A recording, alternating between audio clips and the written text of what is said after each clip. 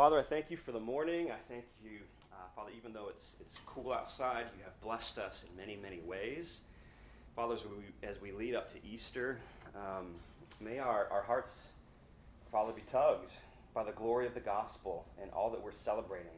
Father, it seems like life can so easily just turn into routine, week after week and Sunday after Sunday. But Father, please help us even this morning to drink heavily from your word, Father, to be moved by your Holy Spirit as we worship and celebrate, Father, the coming of your Son and his death and resurrection that offers us salvation. I thank you for the book of Hebrews. Please speak through me this morning in Jesus' name. Amen. Hebrews chapter 10. If you would please turn there. Hebrews chapter 10.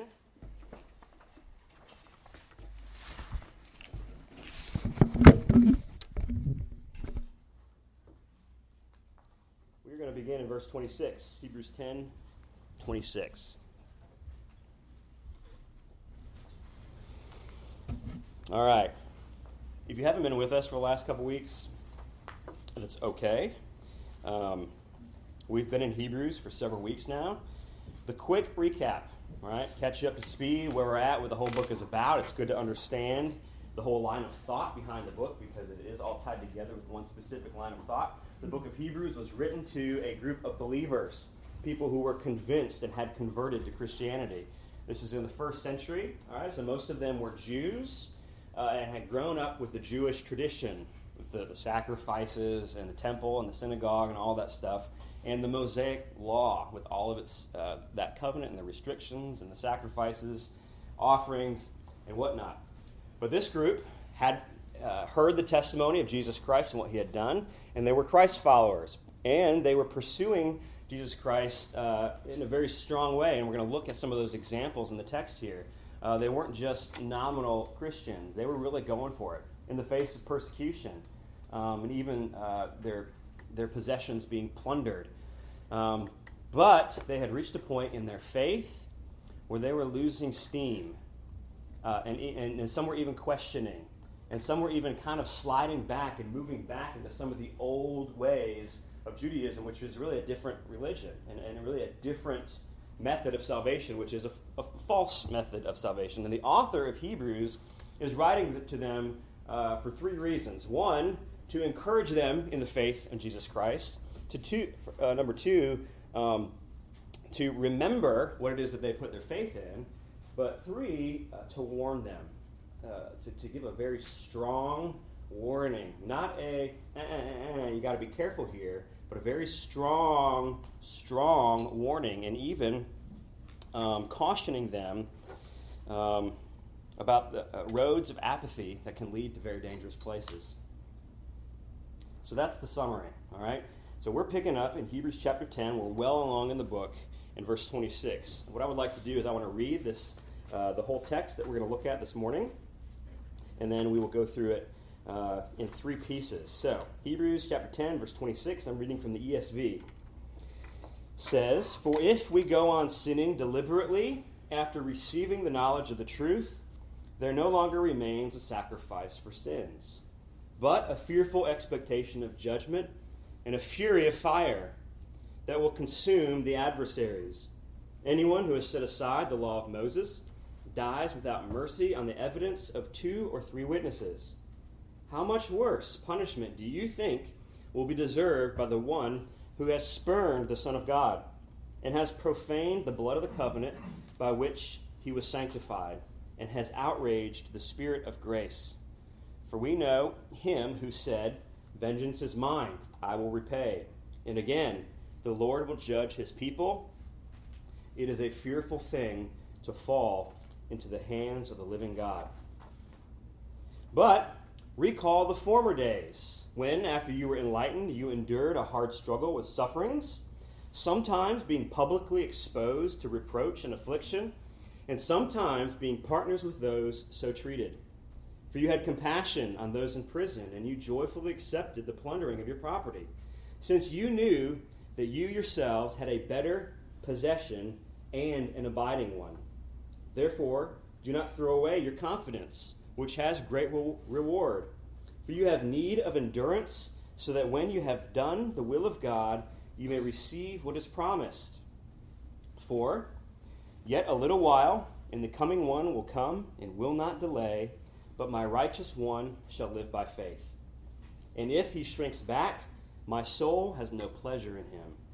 But we are not of those who shrink back and are destroyed, but of those who have faith and preserve their souls. There's a lot here. All right? But there are three pieces of this text that I want to look at this morning. All right? So go back to verse 26.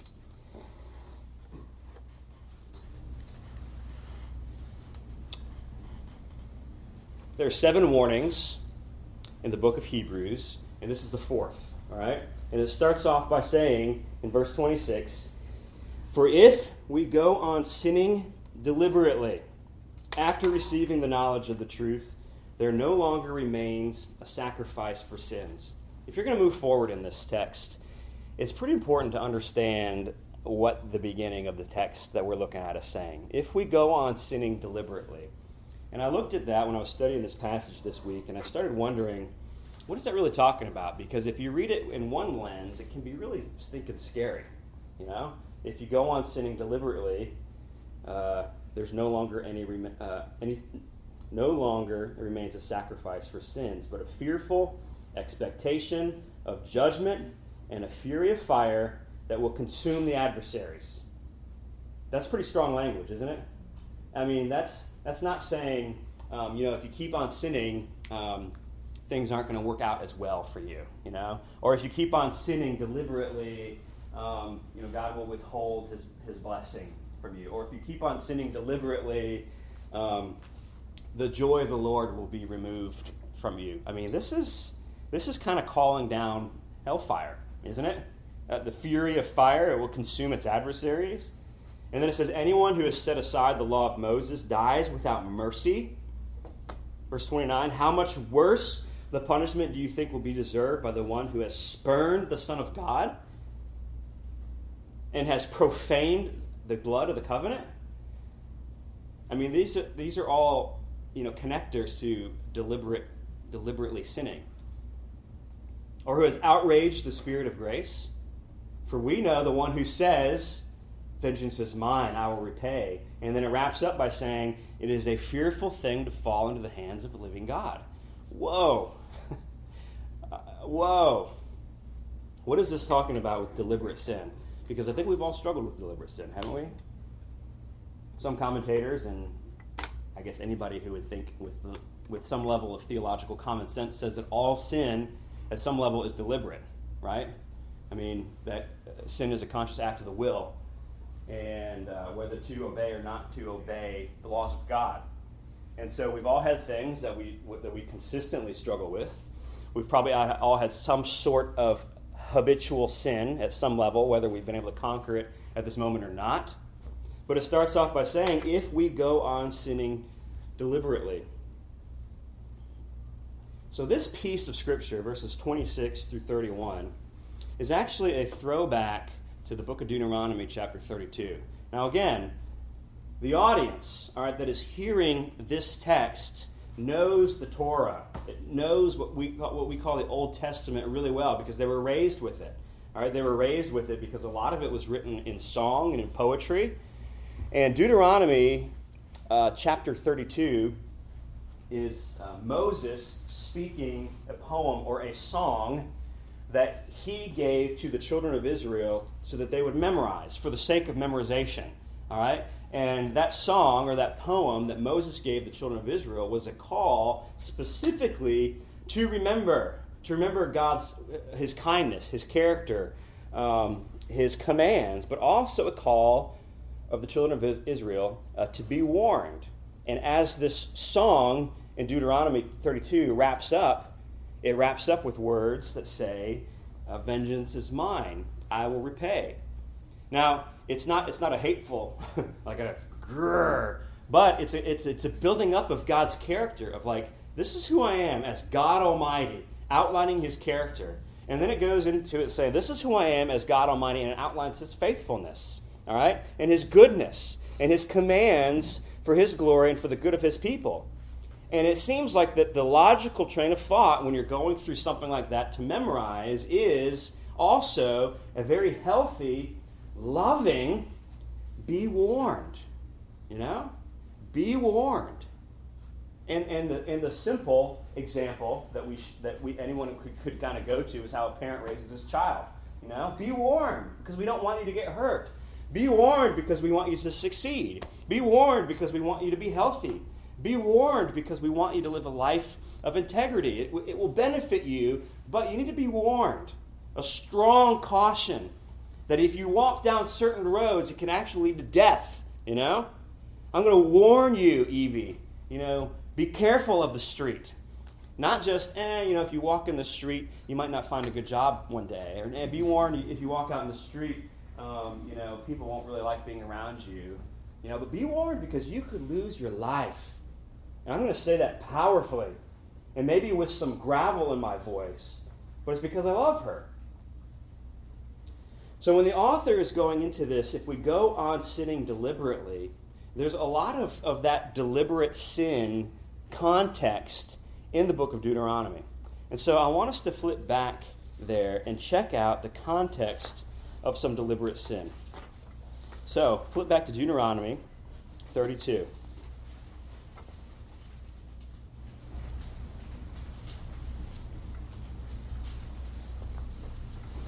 Genesis, Exodus, Leviticus, Numbers, Deuteronomy. Sometimes I have to work through it in my head. I learned it as a child, kind of where it falls. So go back to the beginning of the Bible, and it's the fifth book in. And it's okay if you have to use your concordance. But if you have a Bible, or if you have a Bible app, I would love for you to look at it. All right. We're going to back off of 32, and I would like for you to jump to Deuteronomy 17. I'm sorry. Roar.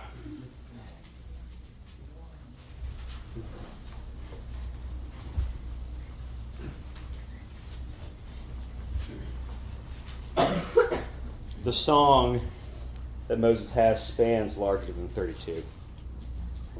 All right, Deuteronomy 17:12 says this: the man who acts presumptuously, all right, which is really the same word and the same tone as deliberate sin. The man who acts presumptuously by not obeying the priests who stands to minister there before the Lord our God or the judge, the man shall die. He shall purge the evil from Israel, and all the people shall hear and fear and not act presumptuously again. The man who acts presumptuously by not obeying the priests, all right, the one who is ordained by God to relay the covenant. And we've talked about this over the last couple of weeks. If you weren't here, it's okay. But the covenant, the Mosaic covenant in the Old Testament, was God's firm way of saying this specifically in an outlined way is how you deal with me and how you interact with me and how I will interact with you. This is not up for debate. This is not touchy and feely. This is not like, hey, how do you feel like I would respond best? No, I'm telling you. Point 1, point 2, point 3. All right? This is how you do it. And if you disobey it, what's left? Right? What's left? Judgment. Because God is saying that this isn't up for debate. I am God, you are not. I am holy, you are not. I'm pure, and you are not. So when I say that the priest is the one that you must go through in this system for now, you must obey. If not, you're sinning. The man who acts presumptuously by not obeying the priest who stands to minister, the go-between, there before the Lord your God or the judge, the man shall die. I mean, this is calling upon a death penalty for the man who lives in deliberate sin. Because the man who lives in deliberate sin in this context almost acts like a virus. That the man who lives in deliberate sin in the community of believers doesn't exist there without affecting the body. It doesn't exist. And if there's a man who is living in deliberate sin in a community of people who are believers, whether it's Old Testament believers or New Testament Christ followers, the yeast will spread. The infection will spread. And God is saying that I am so holy and I want to protect my people so much that we're going to address this grave issue. Continue in Deuteronomy chapter 29, verse 16. This adds some more meat to the bones of the presumptuous sinner or the deliberate sinner.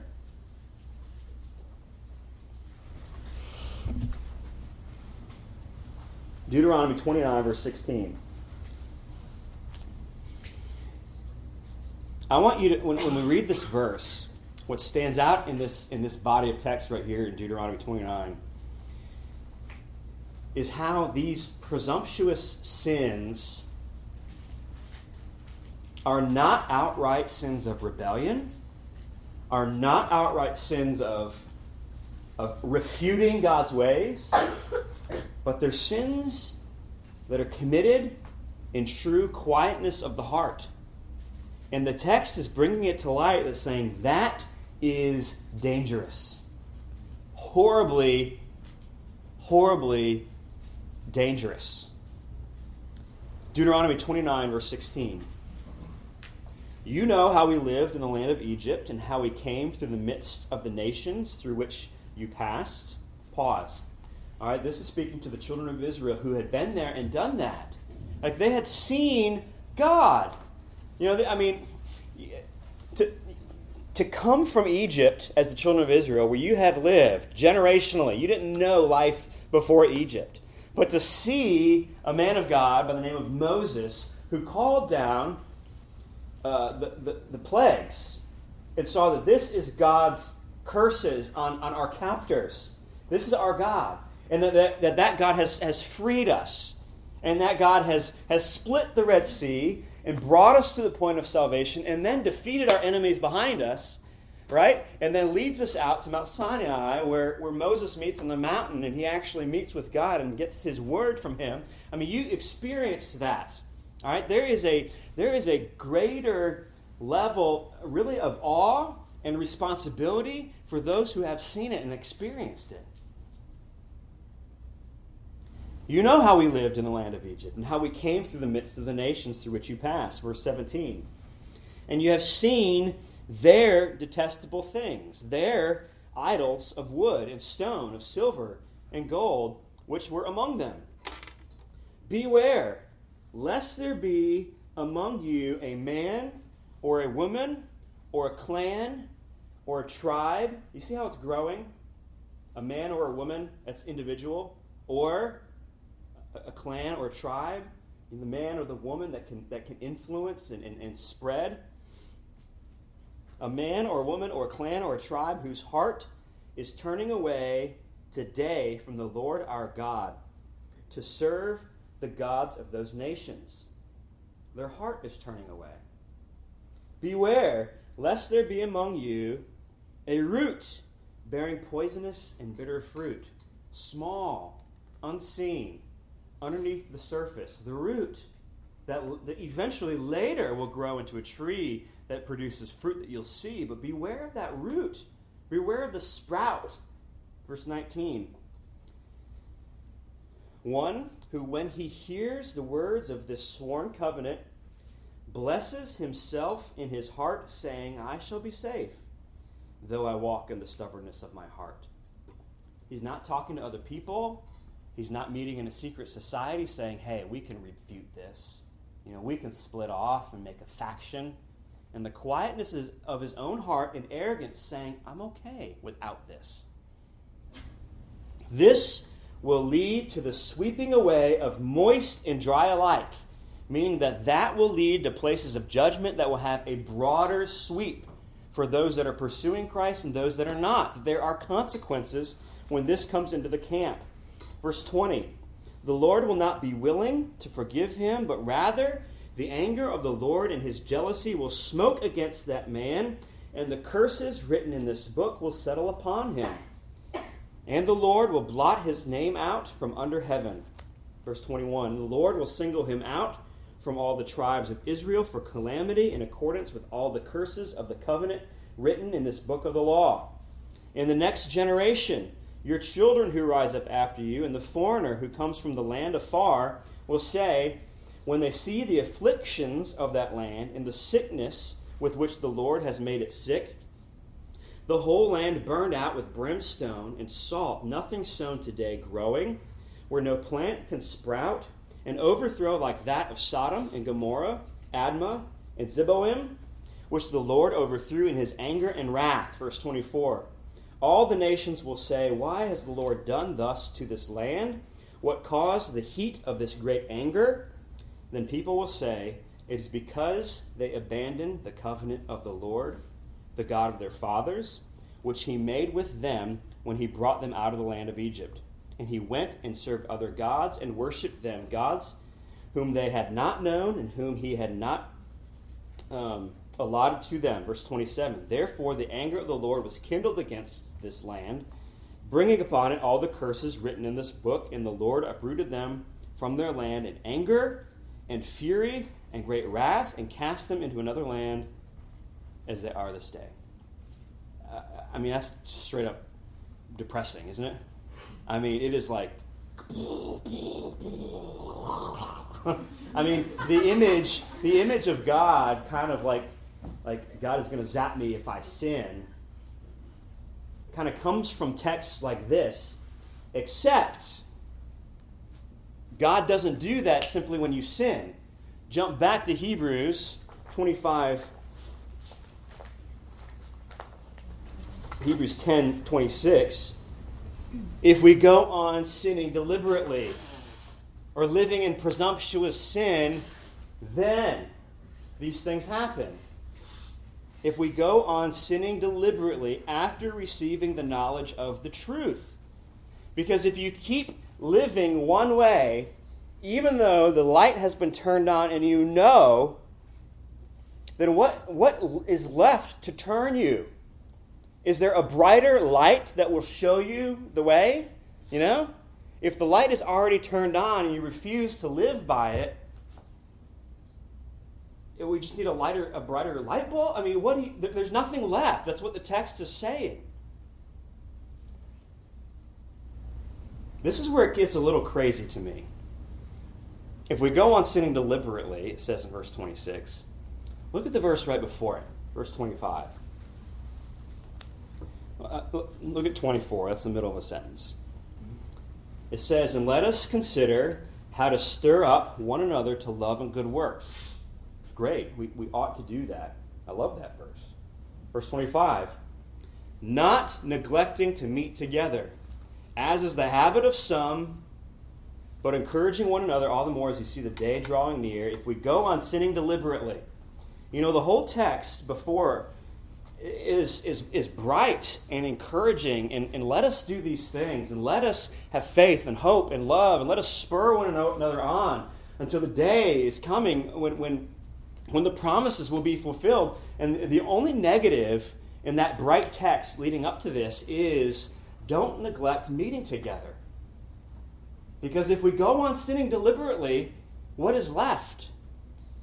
What the author is saying here, what the author is not saying is if you skip church, you're going to hell. He's not saying that. But he is saying that there is tremendous value in the very thing that God has established to grow his people, the church. God has said, look, this is how you interact and you deal with me now in the new covenant. We've been talking about that. All right, we're away from the Mosaic law, and we have something called the new covenant. And it's different than the Mosaic law, but it still outlines how you interact with me and how I interact with you. All right? I'm a God of refreshment and peace and rest. I'm like a pitcher of fresh water pouring out. But you got to come to me if you want to be refreshed. You got to sit under my fountain if you want to be nourished, if you want to have peace. You don't get to decide where you find that. I'm telling you where it's at. And if you find yourself consistently saying, even in your heart, I don't think I need that, be warned. You know? If you find yourself saying, I can have less of that than what God has ordained, be warned. You know? It's not saying, I go on vacation every so often and I happen to miss church. No, that's okay. But in the last warning that we talked about in Hebrews 5 and Hebrews 6, we talked about how nobody wakes up as a Christ follower in the morning and says, you know what, I think I'm apostate today. You know? Nobody wakes up in the morning and says, you know what, today I'm going to deny what Jesus Christ has done for me on the cross and say, I no longer believe that. That it always starts with a road that is very defined and it's outlined in Scripture. We know what it looks like. We know what the road to apostasy looks like. You know what it starts off with? It starts in the heart. It starts in the heart by saying, I don't know, in my heart, I don't know that I need that as much. I don't know that I need to be within the body of Christ as often. I don't know that I need to be there every week. I think that I can kind of make some of my own rules. I don't know that I need to be sitting under the teaching of the Word. I don't know that I need to be under teaching to learn deeper and deeper lengths of the Bible and doctrine. I don't know that I need community, true gospel community. I don't know that I need to have an accountability partner where I can confess. It just begins with that, I don't know, all right? And then it always leads. Unchecked sin takes you further every time.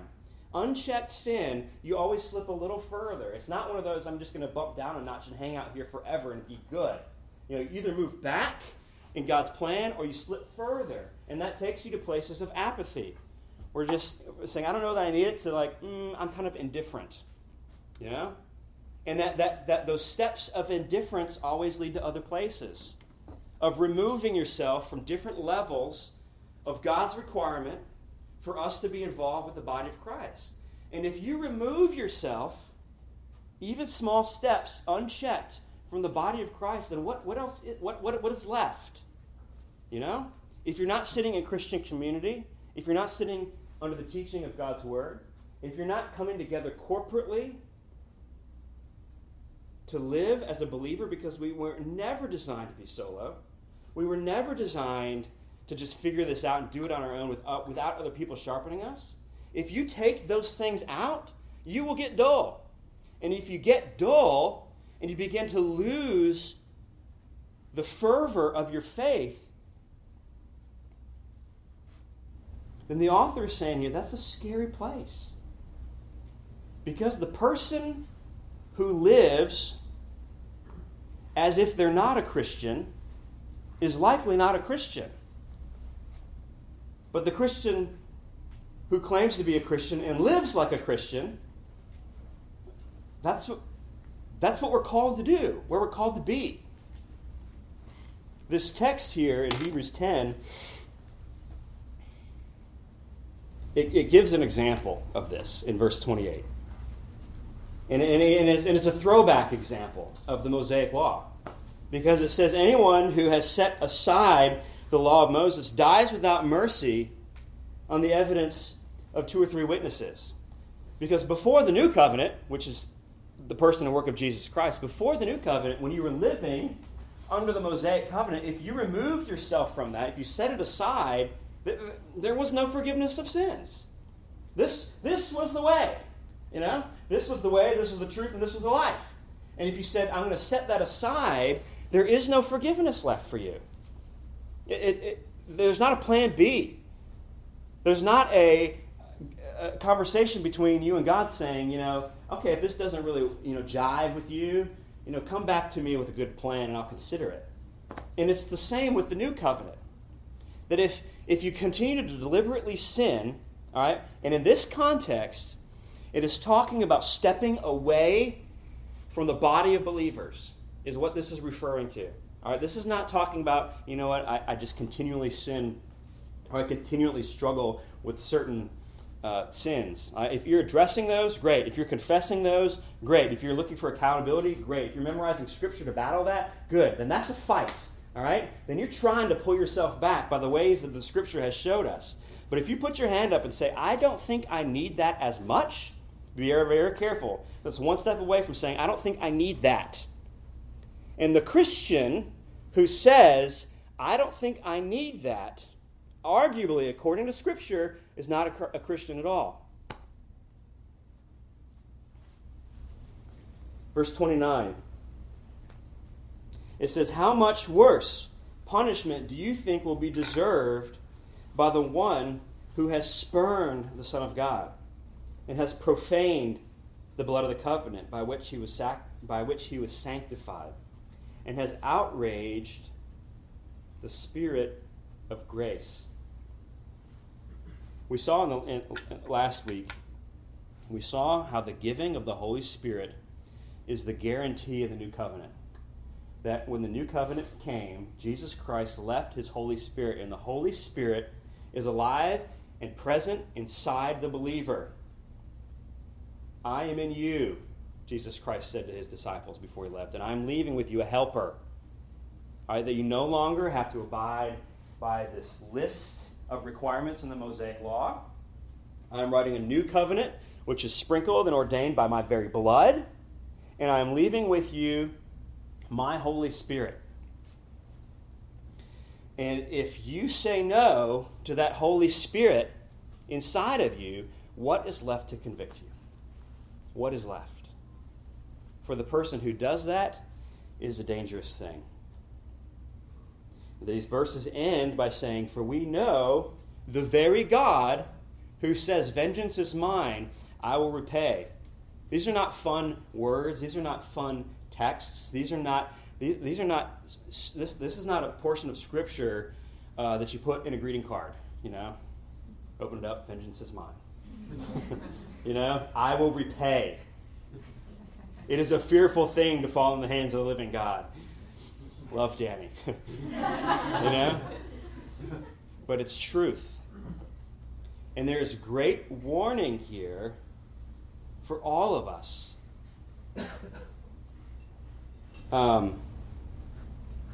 This week I was sitting with Buster and a couple other guys, and somebody asked Buster the question. They said, "Buster,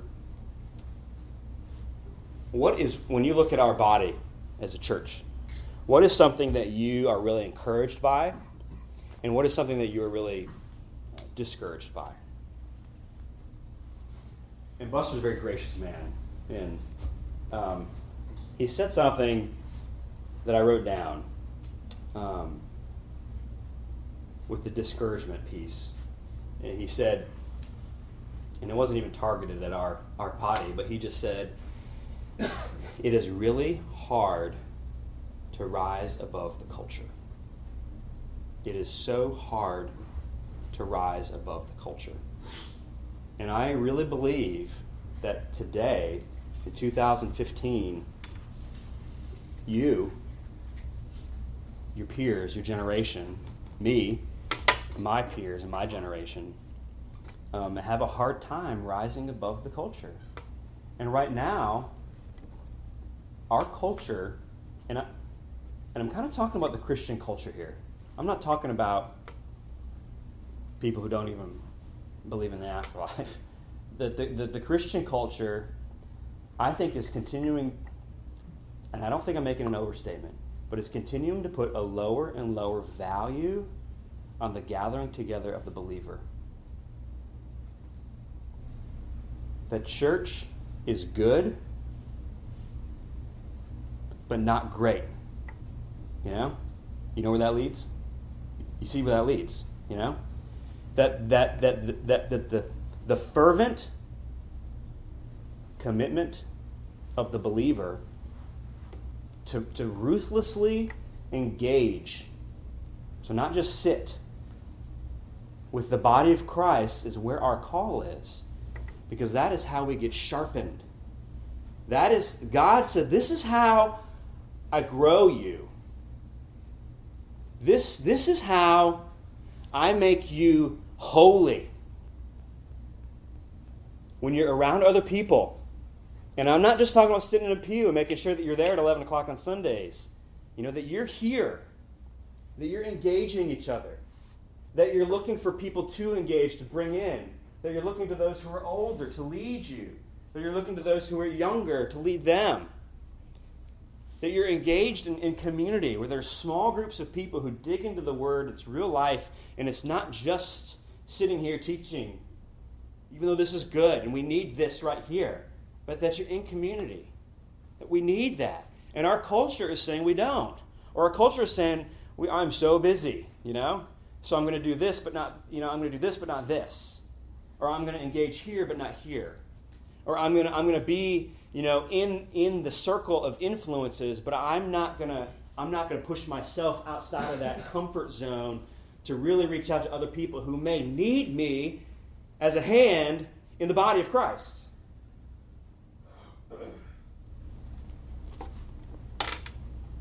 So as you leave Charleston, which likely we all will one day, and you find another church, you need to jump in. Dive in. Don't play around.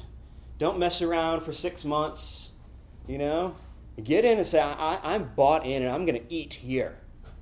And to rise above the culture.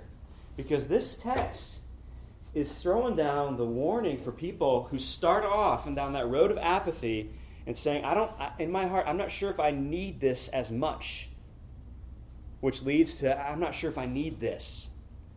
Which leads to, I'm not going to put myself under that fountain, which is apostasy.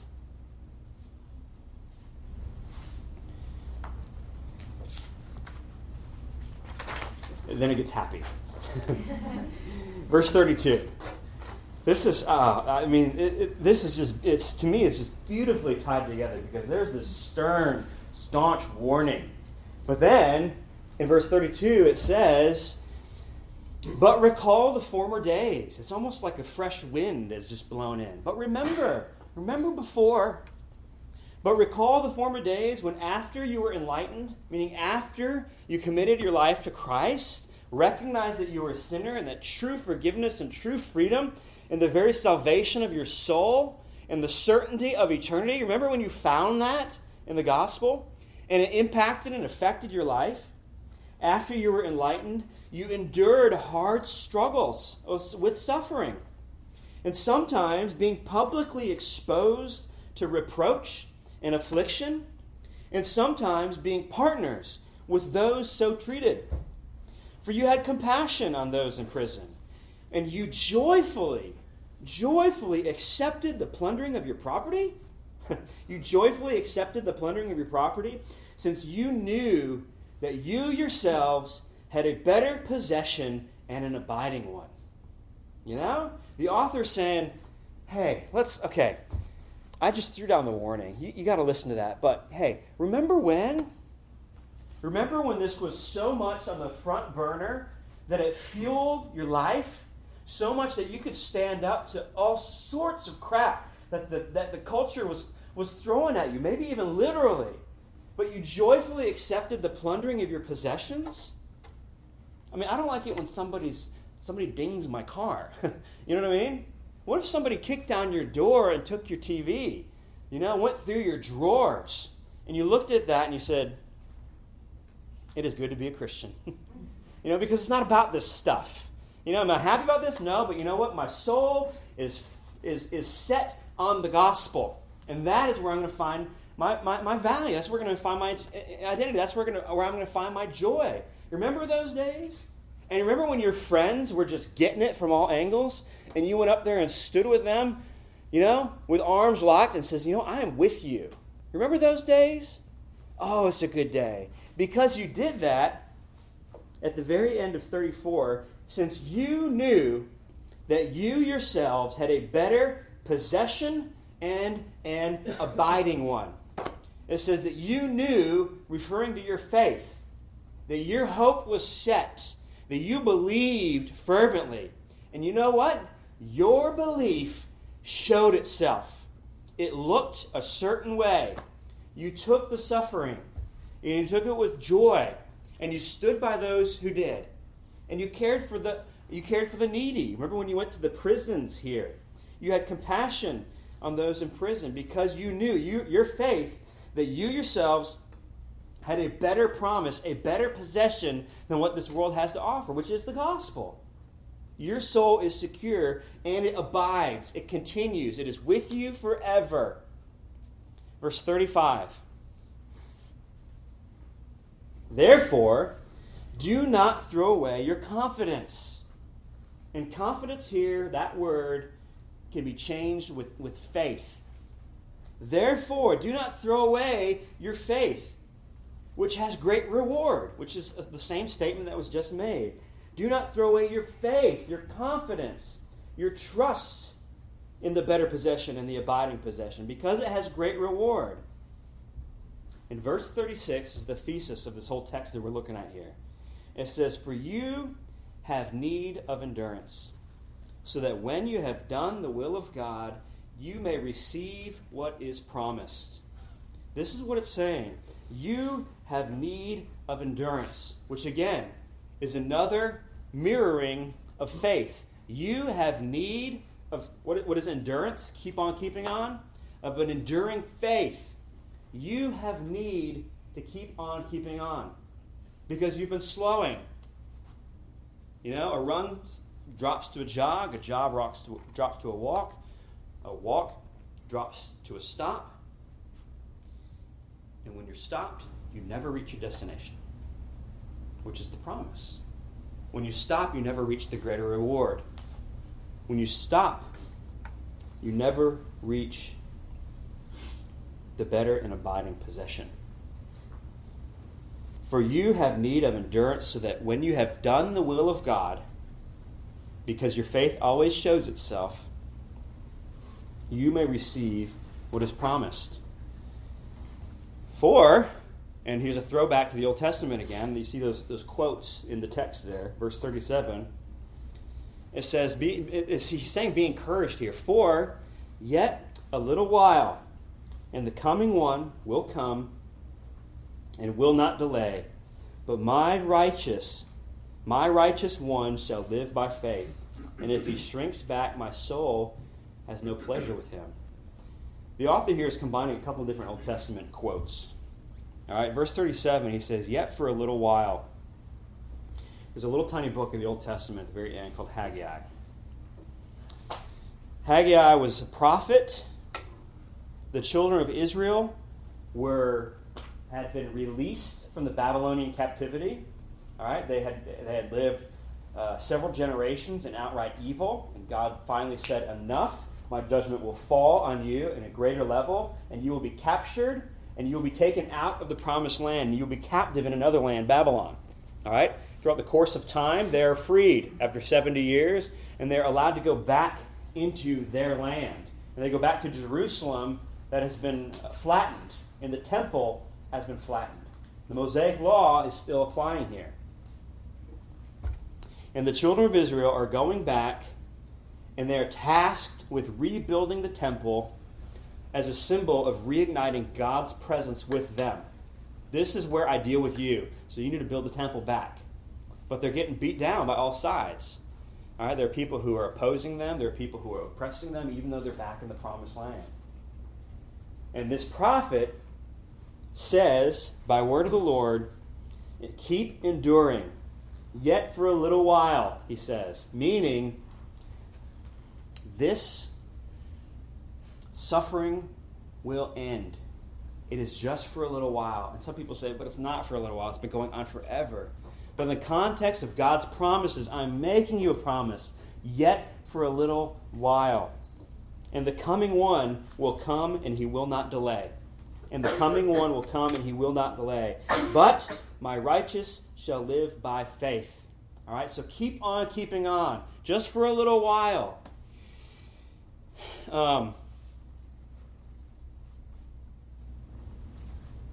I like military movies. If you know me at all, you probably would know that. And it seems like any military movie, whether it's a real story or a made-up story, it seems like a common plot is something like this, right? You're fighting the bad guys or the aliens, whatever it happens to be. And they're beaten down. They're beaten down on the door. And they're out there. And you got to wedge yourself against that door. You know what I'm talking about? And they're beaten in. And you're trying to hold them off. The image that I see here is the call from the man in charge to say, hold the line, hold them off, hold the door shut, hold. You have to keep holding, yet for just a little while, and redemption will come. Reinforcements are coming. The general is coming. He's going to be here. But you have to hold. He is coming. And what he's doing is saying is that there is hope. There is hope. Like there is a promised coming, but you still have a job. And that job is to hold that door. Because if you don't, then the enemy will break through, will succeed, and you will die. And that promised salvation won't come because you didn't hold the door. You see what I'm saying? And it's endurance saying, keep on. You can do it. This isn't indefinite. But in God's perfect timing, this will come to fulfillment. Verse 38 says, but my righteous one shall live by faith. So the beginning of this text is a quote from Haggai, and the second part of this text is a quote from the prophet Habakkuk, all right, which is also at the very end of the Old Testament. And the prophet Habakkuk, all right, he's living in a different time than Haggai. Haggai was living when the children of Israel were brought back, all right, and they were given the command that you can rebuild. Habakkuk was living in a time when people were just living in outright sin, and it was bad. All right, debauchery, child sacrifice, and Habakkuk was like, God, things are bad here. And God was saying to the prophet, judgment's coming. And judgment is going to come on my children by a nation more evil than my children, the Assyrians. They're worse. And Habakkuk is like, what? How could you judge a less evil people by a more evil people? That doesn't make any sense to me. And it's this dialogue between God and Habakkuk throughout this book, where God says, it is my way in my time. I am God and you are not, and I will bring about justice my way. And by the end of the book, Habakkuk realizes that he's not the one in control, and that God is actually, in fact, trustworthy, and that his ways are best. And God says that the righteous one shall live by faith. That is my call. That is my call. It's always been my call, and it will continue to be my call, to live by faith. And the definition of faith is to keep on keeping on. At the end of verse 38, it says, and if he shrinks back, if he lets the door open, if he doesn't hold the line, my soul has no pleasure in him. And then verse 39 is, I wish this could be made into an anthem. All right? It says, but we are not of those who shrink back and are destroyed, but we are of those who have faith and preserve their souls. We are not those, all right? So listen, all right? I'm the author of Hebrews. I'm leading you. I'm instructing you. I'm warning you. I'm encouraging you. I'm reminding you of the gospel. So be warned, all right? You've slowed to a walk. You need to pick it up, because if you don't, there's great danger. But you know what? Remember those days. Go back to those times when you felt that fire and that fervor inside of you. Go back to those memories of the gospel when you first believed. And remember those things. And let that faith fuel the way that you live so that you can receive the greater promise. There's a faith that is here, and it acts as a fuel. And there's a greater promise. All right? Or a reward, it says. Or possession. All right? There's a faith, and what it does is to get here, is faith always has a look. It shows itself by doing the will of God, it says in the text here. Faith leads you to do these things as it leads you to the greater reward. And the faith fuels this, all right? But when you lose fuel, when that gauge is dropping, and this gets weaker, and then it becomes nothing, then you stop. And that is a dangerous thing. It's something to be warned of. And the author's saying, look back in those times. Look back when you saw the Holy Spirit moving. Look back when you remember the conviction of the Holy Spirit on your life, and you did something about it. In verse 39, it says, but we are not of those who shrink back and are destroyed, but of those who have faith and preserve their souls. We are not of those. If you're a Christian, then I'm sure that you have had experiences in your life that you might call the mountaintop experience or the spiritual high. You know, I've done youth ministry for years, and those, give me the nod if you know what I'm talking about, okay? You've probably seen or felt those. And they might have happened on a retreat, it might have happened on a missions trip, or it might have happened simply on just a really sweet time that the Lord was showing you things. You know, as a youth pastor, when I did that for so many years, I started developing a little bit of a cynicism to the post-retreat spiritual high, or a little cynicism to the post-missions trip spiritual high, because it didn't seem to last, right? Right? There was kind of the crash. And so my thought process was, if it doesn't last, then it must not have been real. And what I began to see was that it is in fact real. You know, when you take a group of people, whether it's students or young adults, away and say you do a missions trip, and next thing you know what? We just spent the last 7, 8, 9, 10 days together, having quiet times together, worshiping together, serving together, sharing the gospel together, praying that the Lord would do a work through us together. When you do that, even for 7 days together, and we're surprised that it results in a spiritual high, you know, maybe that's just the way it's supposed to be, but the missions trip just gives you the opportunity and maybe the excuse to do that, and then you see it and you feel it. We're surprised when we go home and we go back to work, and our quiet times, shrink, and we're not hanging around believers, and we're not serving, and we're not praying, and we're not worshiping every day, and we have the crash. You see that? And so if you look back in your life and you see those times of a spiritual high or spiritual fervor, maybe it's because that we just need to be serving more. Maybe we just need to be in the Word more. Maybe we need to be in better community. Maybe you need to go on a missions trip. And that is not a shameless plug for stuff that's going on this summer, but maybe you need that. Because good things happen. Maybe you need to re-engage your community group at a different level. Maybe you need to get into a community group. Maybe you need to make a commitment between you and God and some Christian friends and say, you know what, I'm not going to miss church on Sunday. I'm just not. I'm not going to do it. I don't want to even come close to slipping.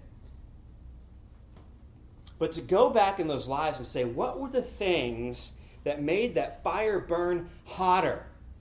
And what that is it's adding fuel to the faith fire that shows itself. It shows itself in your heart, in your mind. It shows itself in your actions. And if this is dwindling, then that means this is dwindling. And it happens. We all live on the roller coaster of life. We all have ups and downs. God made us to be emotional beings. And by definition, emotional beings mean we have highs and we have lows. All right? But with the help of the gospel, when we hit those lows, the gospel shows us how we can take that fuel and throw it on that fire so that we can reignite. And it doesn't happen outside of the ways that God has already prescribed. Through the gathering together of the believer, through time in the Word, through confession of your sin, through service, through giving. That's how He does it. And if you begin to start and tell yourself, I don't know that I need that, be deathly warned. But remember those days, because we are not those who shrink away and are destroyed. We're not. We can rise above this culture. We can. But we can't do it outside the context of the church. We were never supposed to. Let's pray. Father, I thank you for your word. Father, I thank you that it calls us to come back to you. Father, to sit under your fountain and be refreshed. And Father, we need that. We need to be reminded of that. We're fallen, we're sinful beings. Our sin is continual forgetting. But Father, you've told us how we can keep living a life of recalling and remembering you, your word, and how you've worked in our lives already. We thank you for that. We thank you for your Holy Spirit. We thank you for the body of Christ. And Father, I thank you for this young adult group. Father, for the joy, Father, that I have found in it and with these sweet people. And Father, please help us to rise above this culture. I pray these things in Jesus' name. Amen. Thank you very much. Hope you guys have a great week. Hope you don't freeze. And have a great Easter. All right?